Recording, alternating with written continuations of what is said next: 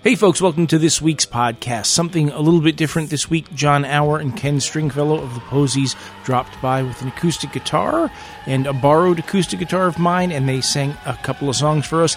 They were kind of in and out. They left at early in the morning to get here early, a quick sound check on the air, and then they literally hit the road a few seconds after the final note you hear. So there's a lot to celebrate in their world. They're reissuing some records, and in the middle of a big tour, you'll hear all about it in this interview. Coming up, Steve Barry, the songwriter who worked a lot with P.F. Sloan, who former guest on this program, and then did a ton of stuff afterwards that I wasn't aware of. It's going to be quite interesting. The Bakersfield Breakers are going to play a live set on the show. Keep your eyes on WFMU.org/Michael for the list of upcoming guests. And have a great summer. Here it is, the Posies, John and Ken of the Posies, live in the Studio A. I love that record. Nicky Hill. All right, John and Ken from the Posies, I believe, are here, and I believe we should definitely be here. We are. Are you reading us? I am reading you. Amazing. Loudish and clear. You've got your... Yeah, Glenn's got his headphones on. I know you guys woke up at 5:45 this morning to be here. We hit the road at 5:45. Oh, so what time did you wake up? From Boston. We got up at 3 in the morning, actually. Oh, my God. We got up yesterday, basically. It's very rock and roll. You're in the middle of a big tour, and it's funny, when I told people, oh, you guys were coming on the show, a lot of people said, oh, I saw the show and totally awesome. People are really loving this tour. You're going to be at the Bowery Ballroom tomorrow. 30 years ago, the band started. I believe you guys just hooked up, made a cassette album. And then how long till you were signed to Geffen Records? About a year. I mean, we had major labels. Our thing was so fluky. We made this homemade cassette in John's home studio, which was a nice home studio, nicer than most people had. And, you know, this is back in the day before everybody had computer technology to make home recordings. Pressed up some cassettes, consigned some at some local record stores, dropped some at some radio stations, thinking that would be the last we'd ever hear of it. And within like 48 hours, a commercial station put us in rotation, which is nuts. Yeah. So things accelerated rather quickly from there. So, you know, labels were coming our way immediately. We, of course, wanted to be on Pop Llama Records. That was our big goal, because our heroes, the Young Fresh Fellows, and bands like the Fastbacks and Walkabouts, etc., were on that label. So that first cassette, called Failure, was picked up by Pop Llama as per our wishes. And then we did the next 3 records on Geffen. And I always like, for me, this is an interesting question. When you, because Geffen was coming off Nirvana, right, and they just had... Not at all. This is pre-Nirvana. Yeah, this like is I meant. Nirvana. I mean, it was pre-Nirvana. And we were actually signed by the same A&R man who signed Nirvana as well, but we were making So it was records pre-Nirvana. Yeah. We were signed in 1989, and Nirvana was signed in 1990, and the album came out in 91 for Nirvana. Yeah. So when a huge label like that with a guy who... Was David Geffen still involved? Not really. I mean, no. I mean, he was not really in the day-to-day at that point. So what do they say to you? Like, here's what we're going to do for you guys. Like, what is the expectation on their part? Well, I'll tell you exactly what the expectation or how it went down. Really, actually, we had all these comical interactions with various labels, you know, with RCA and SBK. And just, you know, the very, very corporate situation. And wisely, Gary Gersh, the A&R for Geffen, came along at the end. And he's knowing that we were talking to people that, to us and our sensibilities, probably came off as a little bit stereotypical, you know, big label dudes. He came off as very cool and said, "How'd you like to make a real record for a real label?" Basically, that was his words.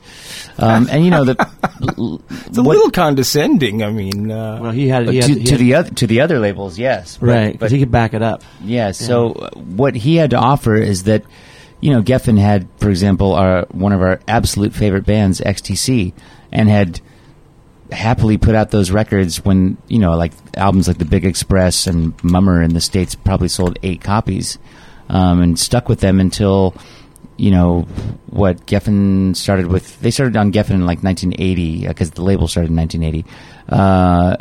9 years later, they had kind of a hit record with XTC. So we were looking at track records like that as a place that we would have a very comfortable home, because we were not going to give them an easy we had nice melodies and stuff like that, but our stuff was a little brainy, like XTC. So we're not going to be a completely easy ride from the get-go. We weren't going to write novelty songs. Right, interesting. I want to talk to you more, but you've got your guitars burning holes in your hands. Can you play us a song this morning? I know it's early, and... Wait, this is almost a Bob Seger lyric, I think, or something, right? I know it's early. You've been in the van. We've got tonight. So. Yes. Here's John and Ken from the Posies.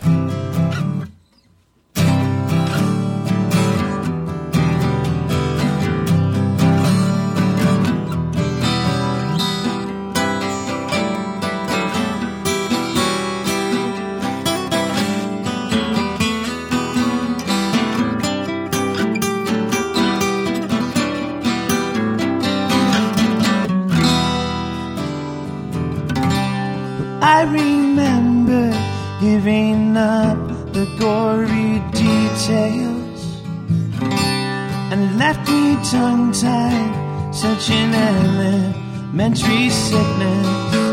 Now I don't want to think and I don't want to feel. I wasn't aware this was part of the deal. When I put my finger on a greater expectation, just my luck, I lack the patience of a statesman, and all of my language will fail to convey that I'm terribly twisted around what I say, and the message that I threw away, I don't have it now. I don't have it now. I don't have it now. I don't have it now. So I keep hiding, and it only grows to hurt me. But time is wasting, and I'm watching it desert me.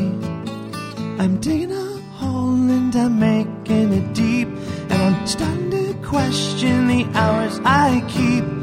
And the answer that I put to sleep, I don't have it now. I don't have it now. I don't have it now. I don't have it now.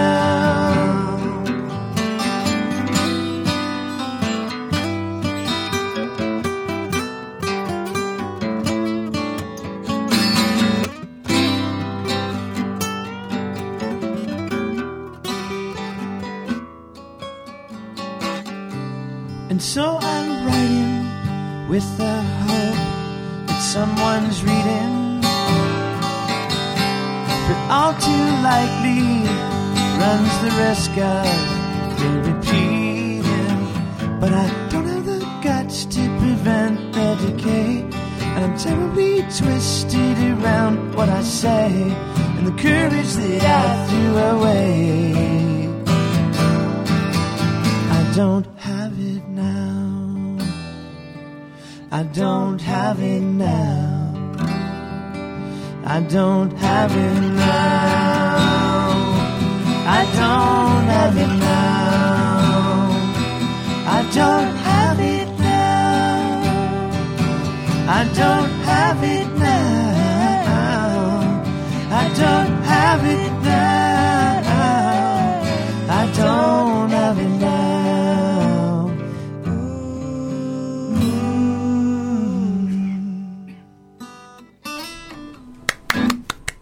Wow, sounds great. The sound of four hands clapping.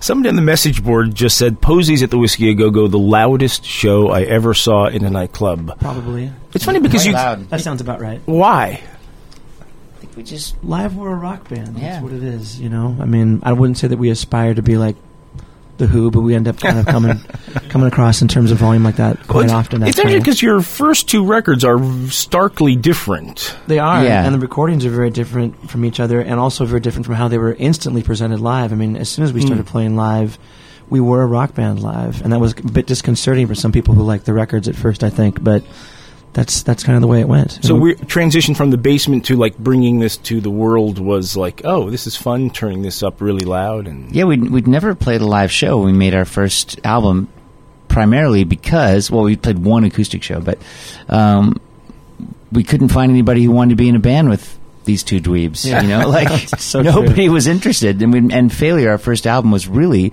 our original intention was to make a kind of demo tape just to get bandmates, not even to get like a gig, or certainly not to get on the radio or something like this, just to get people to play with us. just wanted friends. Can I make a suggestion that you guys turn the volume pots on those two headphones down?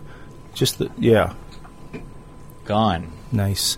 Tomorrow night, the Bowery Ballroom, part of this 30th anniversary celebration, really. And it includes reissues of the first three records. I think the first one has just come out. Yeah, we did reissue Failure, the first album, already a couple years ago. So the reissues we're doing this year for the 30th anniversary are Dear 23 from 1990, Frosting on the Beater from 1993, and Amazing Disgrace from 1996. the Geffen era DGC record. Yes. And these are coming out on Omnivore, who always do a great job. And I think they're True. they're double discs for everything, right? Yeah, each CD is a double CD with 90 minutes of bonus material, almost all of which is unreleased. And the LPs are, for Dear 23 and Frosting, they're double LPs at 45 RPM. Wow, that's the best. Those sound great. I don't know if they still do these days. That's the idea. That's what Cheryl at Omnivore is pushing for. It's funny you mentioned XTC because I have like a 12-inch of something on Geffen, and it's at 45, and it's one of the best sounding records I have. Makes sense. Yeah, it's just like I think it's Mayor Simpleton or something. It's just like it blows up, when you play it. It's just you can turn it all the way up, and it sounds perfect. On your Pledge Music thing, one of the incentives you offered was guitar lessons, I believe. Any kind of lesson, really, because does we that can happen? do guitar, bass, Oh, Skype. piano, Yeah. voice. So far, I've done 2 of them, and so far there was a little bit of vocal coaching in one, but generally they just wanted to kind of Jam know. on Skype with you. get kind of the biggest overview of a how-to, like just music biz for dummies in a way. That's so interesting. Yeah.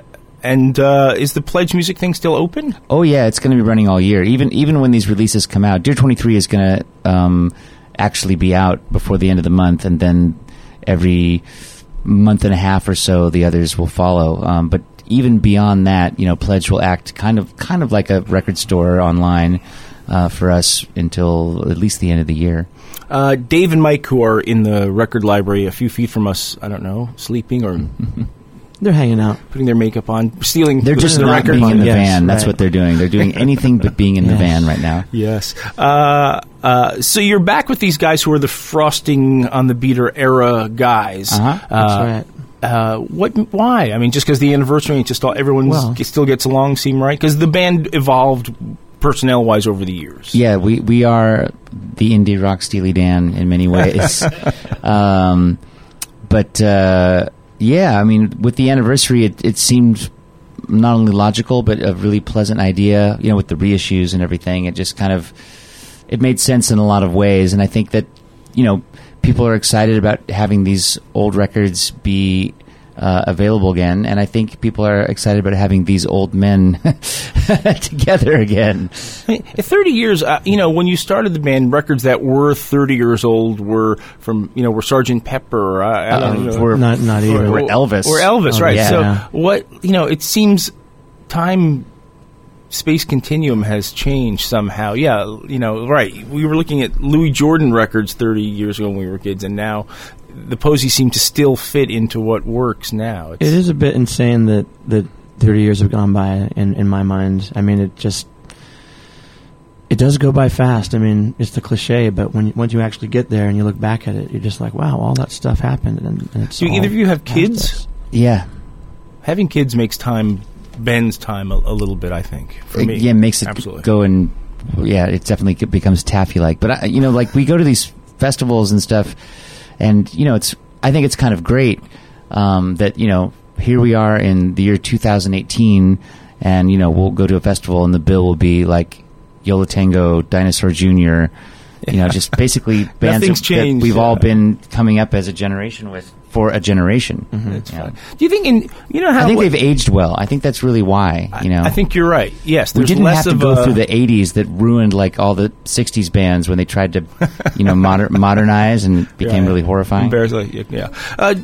You know how the Turtles go on this tour with this tie-dye poster, and they have all these. Is it like the Happy Together tour? Right. Will there be such 20 years from now? Will that happen? Will there be a flannel background on a poster? Ooh. Well, you're an ideas man. I Yes, can tell. So can we steal we'll that use one from that. you? John Auer and Ken Stringfellow of the Posies are here. Theposies.net is the website where to get information on all this junk. Not only will you be at the Bowery Ballroom tomorrow, but you're going to be on the Toddophonic Todd program next Saturday, the 23rd. You got a bunch more shows in the United States: Pennsylvania, Ohio, Michigan, Illinois, Wisconsin, and Iowa, Minneapolis, Minnesota. Oh, St. Paul. That's the same thing. Wisconsin, Colorado, Utah, Washington, and then off to Europe for another densely packed all over tour. You guys aren't joking around, but we have listeners everywhere, so check theposies.net to see if they're coming near you, and tune in a week from today to hear the Montage Show. Can you play another song for us? What will you play? We could play something from Frosting on the Beater.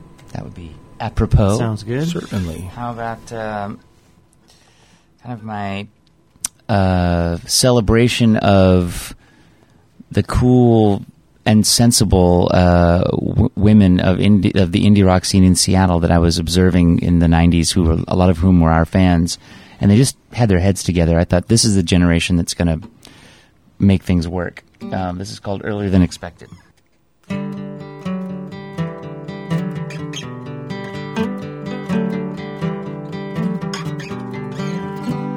Sacred pictures with which she will foretell her future.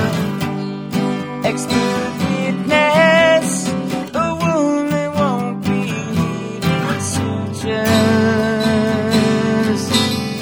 She's earlier than expected, a little premature Madonna, earlier than expected. La la la la la la la la la la la la.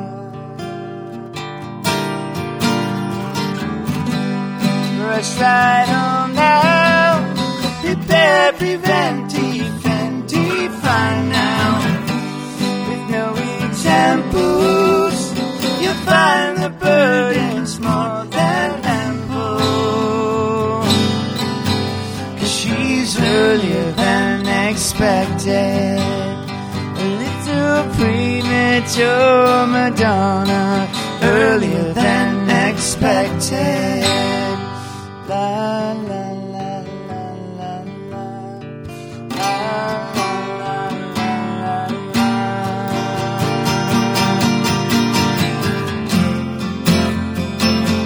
And such beauty of ever being a child.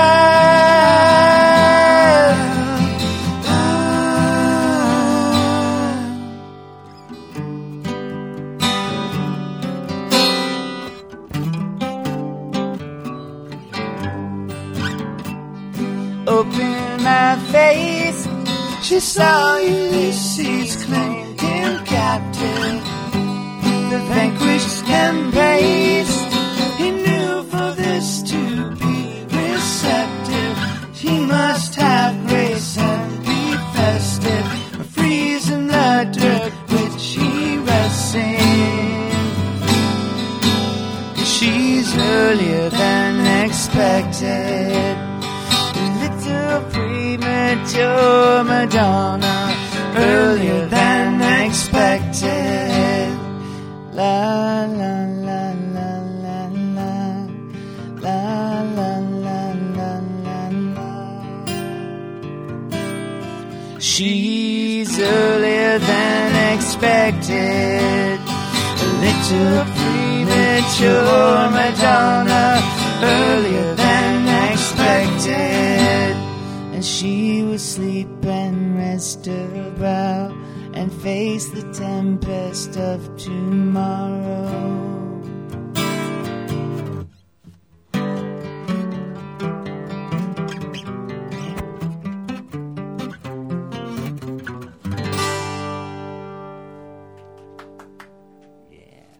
Yeah. Glenn Lutman is doing sound, and when Glenn, a heck of a job too. He is. It sounds great. Before you guys showed up, I had said to Glenn, I have a feeling it's going to be really good. I don't say that every time, and it was really, really good. There's also some water there if you guys want water. You're kind of getting like the Rod Stewart versions of these songs. Yes. I like Rod Stewart, so it's not a problem. Ken did a track for the super hits of the 70s, the second one, and I want to just thank you for that. All the artists who've done tracks for that thing deserve a special place in heaven. Do you think you could play that track? I played it last week. I could. You want to play it right now? Sure. You want a break? Yeah. Well, how about it when we go? Sure, absolutely. That'd be awesome. I think it's really a fine tribute to Baltimore. Absolutely. So the song is Moonlight Feels Right, and it's all about Baltimore, the song. I did not know that until your version. Yeah, and the band is from Atlanta, so I have no idea why they got hung up on Baltimore on this strangely creepy tune. Pop the top at Chesapeake Bay. Yeah. Yeah, weird. So 30 years, there was, I believe you guys did, in KISS fashion, a farewell tour. Yeah, 20 years ago. That's a point, right. So why the farewell tour? Why? It's just like, we're sick of this enough already? We were done at one point, for sure, yeah. Were you done with each other, or just wanted to make solo records? Or we had some time. We went some time apart, sure. That's fair to say, for sure, yeah. I mean, but it didn't last very long. A couple years, And get back together. We thought better. We also started working together. To finalize, us not being together. We started working on a box set. This thing called At Least at Last that came out in 2000. And I don't know. At least for me, I mean, when we started going through all these archives and making a 4-CD like kind of retrospective of outtakes and whatnot, we had fun doing it. And that kind of turned into the idea of doing a show or a couple shows. And then before you know it, we did like a 3-month. Duo tour of like the world. Went to Japan and Europe and off and on have been doing stuff ever since. So how old were you when you met each other? I was 14 and John was 13, and I had started a little band in our hometown of Bellingham, Washington, and John joined that band. Mostly playing covers. Like what covers were you playing? Like Beatles, Stones. You Don't Want Me Anymore by Steel Breeze? Perhaps. It's true. Wow. It wasn't.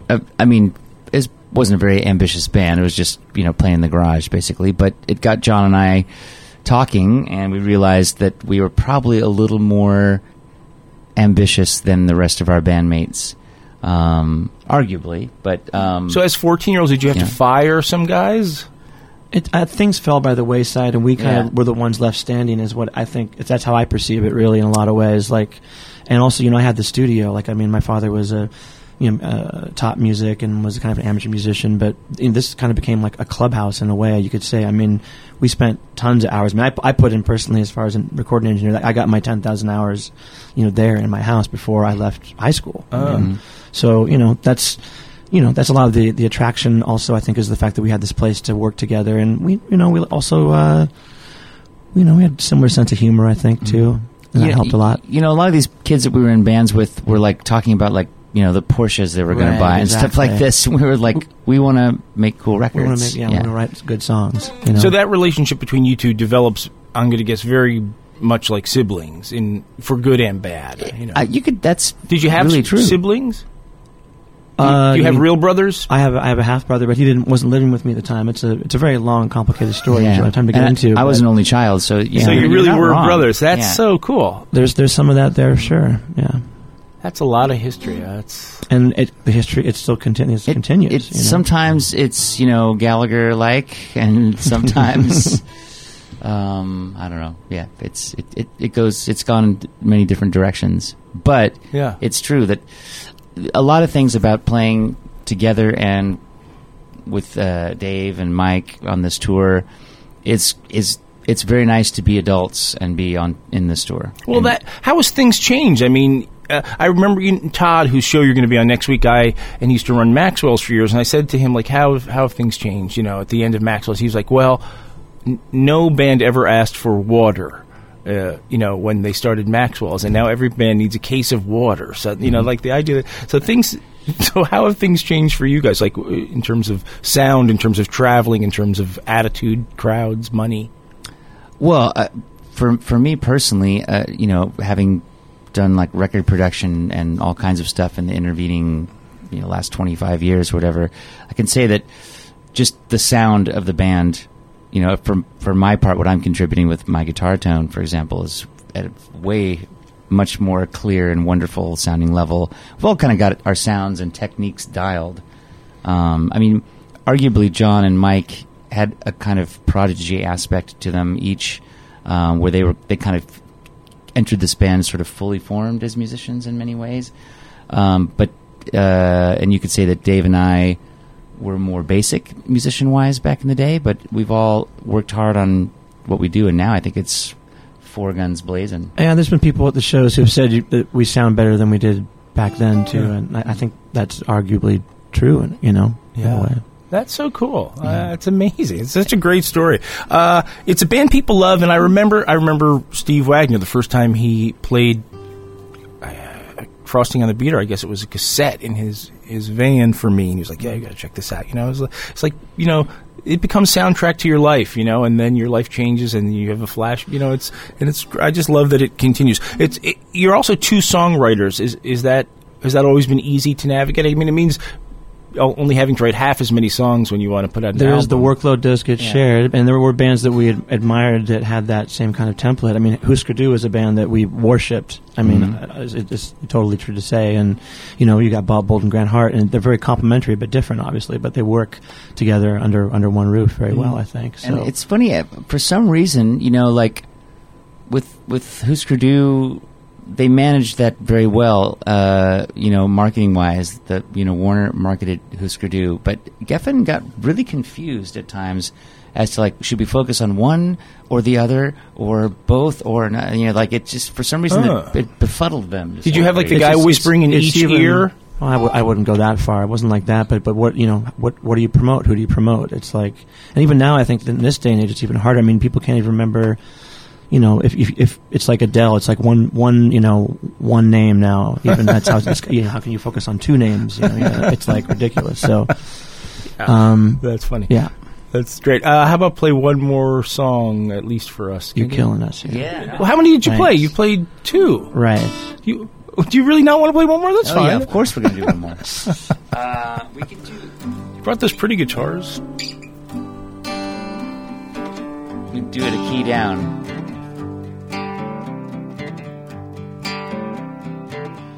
Won't you let me walk you home from school? Won't you let me meet you at the pool? Maybe Friday I can get tickets for the dance, and I'll take you. Ooh.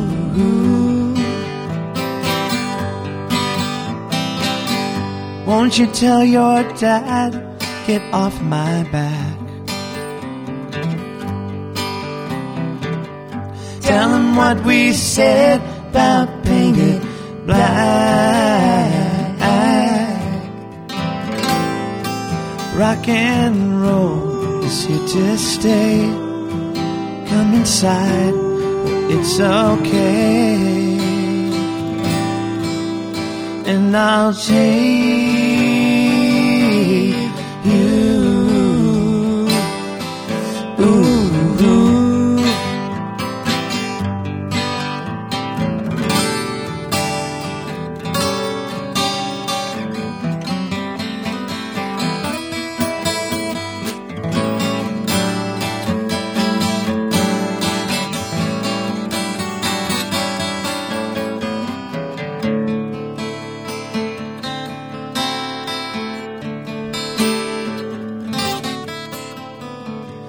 Won't you tell me what you're thinking of?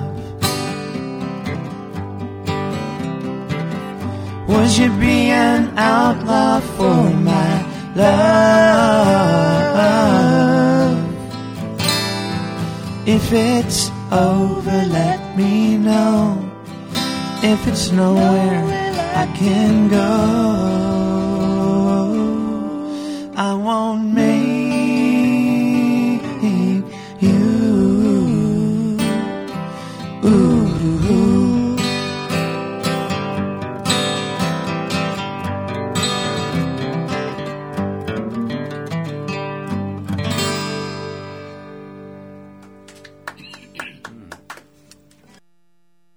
That's great.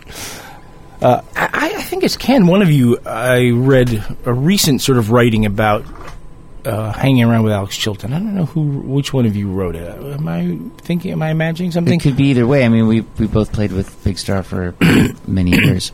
I remember I met him once, and he's an unusual guy. And I was talking to Chris Stamey about him, and I was saying, I met Alex Chilton, and he's like, well, you probably should have just asked him about astrology or something. Then he would have talked to you for hours. Right, he was like, these other subjects. Never talk music, yeah. Don't talk about music, you just shut you down. I mean, not with us, but with, the fans that would come up. Yeah, I've seen Alex, many times. Alex just, a fan would come up, and obviously, like, a little bit nervous. Alex just would not want to deal, so Alex would stand there. The guy would put out his hand. Alex would stand there, because Alex didn't like shaking hands. And then the fan would, start talking about Big Star, and Alex would, look, no expression, and just simply turn on the heel and just walk the other way. Ouch. He didn't waste a lot of time on niceties or anything like that. But, I've seen him sit down with a fan who just happened to not ask about music and talk to them for an hour and a half about whatever, soul music or Memphis history or whatever. I mean, if you got him on any subject other than himself, he would spend, hours with you. Yeah. I read that Holly George Vincent book, which I thought was great, but I still didn't crack, why he was like that exactly. Well, there's probably a multitude of reasons. Yeah. I mean, how can you sum it all up? I mean, hipster parents, teenage fame, yeah, a lot of drugs and alcohol, meeting Charles Manson. Yeah. He got burned by a friend of his, a journalist friend, who had basically printed something that he thought was off the record when they're having this conversation. That's the story. He told a story where he had lunch with a friend who happened to be a journalist, and just like you're having lunch, and just got off on stories and stuff, and found out that all of that went into an article without him ever knowing that was going to be the case. So that contributed to him not wanting to do interviews for sure. No, not wanting to. He has a hard line, 0 interviews. Yep. He had a sense of humor for sure. I mean, a kind of, how would we say, he was a mischievous elf. Yeah, he had times. definitely the black humor, which was good. It was also fun just sitting around with him backstage, because sometimes he'd just grab a guitar and start just playing jazz standards or little classical things, and he was almost a lot of the time better when no one was looking, or at least an audience. Yeah, he had that monkey wrench throwing habit that he couldn't help himself, and sometimes his shows would be amazing, and sometimes they would be a disaster. But it made him fascinating too. That's why we're talking about him. And I think part of that, I think he also knew that a little bit, to be honest. And I will say that for the Big Star shows that we did, we did maybe 3 or 4 a year, something like that. Occasionally a little bit more over the course of 17 years. Sometimes Alex was grumpy. Sometimes he was not well. He had some health issues at one point. A couple of them he was maybe a little stoned, but those shows were always awesome. I never felt like we had a show that was like, ooh boy, they were. I mean, he did step up for those shows, even if he looked like he wanted to be a million miles away. That was just a pose. I was a pro at 17 and always. Yeah, that's interesting. I guess he knew how to bring it, certainly. Yeah, I saw him once with the Box Tops, and it was a great show. It was like I never saw that. A straight-up Box Top show. We actually both went to try to see a Box Top show. Wasn't it down when... There's between the World Trade Center towers, they were doing and it rained out. Shows, and it rained out. I was there. Went down there.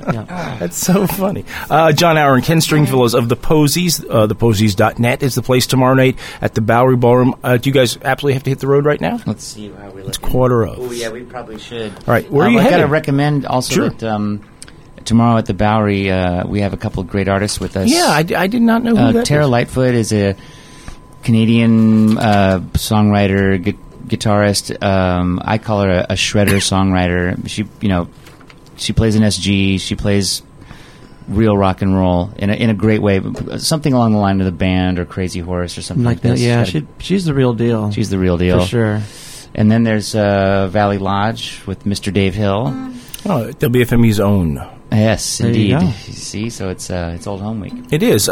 Next week on Todd's show and all over the United States of America between now and July 7th, and then all over Europe. So you guys are doing a lot of work. Actually, we're at the Hamilton, D.C. tonight, and Chris Stamey is opening for us. Oh, fun. All right. I know there's people in D.C. listening right now. I know we regularly communicate with our D.C. listeners. And then all these 3 records are coming out on Omnivore, and I think the last one comes out in October, so check that out. I've got all 2 discs of Frosting and the Beater here. Would you guys like to hear one of those? If you want to preview one of those, yeah. What do you want to hear?